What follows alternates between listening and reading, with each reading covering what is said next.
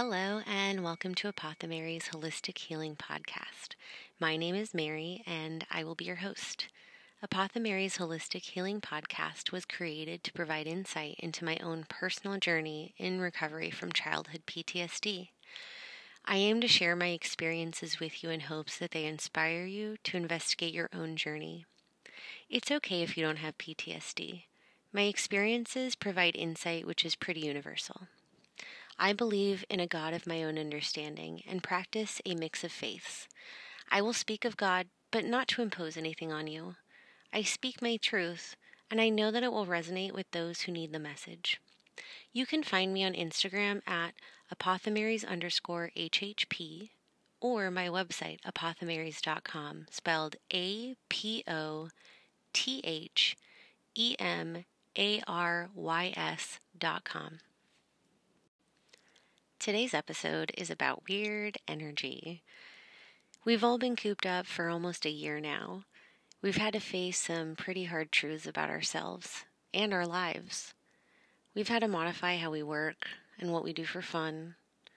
We've had to rethink our relationship to money, our jobs, our families. Everything is pretty weird, but somehow, some way, we have survived. But I don't know about you. Just surviving isn't enough for me. I feel as if I was meant to thrive. But how does one do that?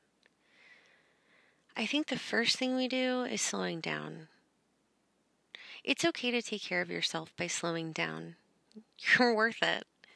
But I guess the question is, how are we supposed to slow down? There's the obvious. We can meditate, we can do breath work, we can work out. All those things that are pretty blah, blah, blah. But I actually have a favorite alternative. It's called a burn book. When this was presented as an option for me, I found that my day would get pretty bogged down by little annoyances. My day would start out kind of decent, but then I'd hit traffic. Or then I'd have trouble finding parking. Then people would be walking way too slow in front of me. It felt like after then, there was some sort of obstacle, and my day became very heavy. I would get agitated, and eventually I would snap. That was until I had a 12-step sponsor. Now, she had me keep a burn book. Instead of holding on to annoyances, I was instructed to write about them in this little book that I carried with me at all times. And man, did I let loose. I wrote all the things I wanted to say, but never really had a chance to. I was able to express my emotions, and instead of having them swirl around in my head, I was able to put pen to paper, get some of that energy out. But of course, my sponsor had to take it a step further, and she had me read what I wrote to her every single day. Now, that may not be for everybody, but if you're in therapy, if you've got a life coach, or if you have a trusted friend who isn't judgmental, you might want to consider doing something similar to this. Maybe one day per week, reread what you've wrote down in your burn book. Highlight the things that repeat. Highlight the things that agitate you. Highlight the things that stand out. Perhaps for you, it's when you get upset, when you have to wait for something. The next time you end up speaking to your 12-step sponsor, your therapist, your life coach, or your friend, tell them those things that you're having trouble with. Talk about how hard it is to be impatient. Ask for advice. Make fun of what you wrote down. Talk about what you're working on. I have found that every time I have kept a burn book, and every time I've expressed what's actually happening in my head, rather than holding it in there, I've had some great clarity on what some of my fears are, what some of my motivation is, what about me makes me feel certain things.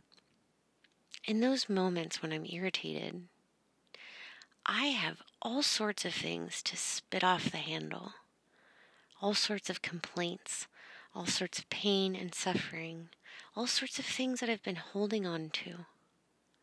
But when I have somewhere to put that, and I have somewhere to reflect on it, I end up doing a lot better.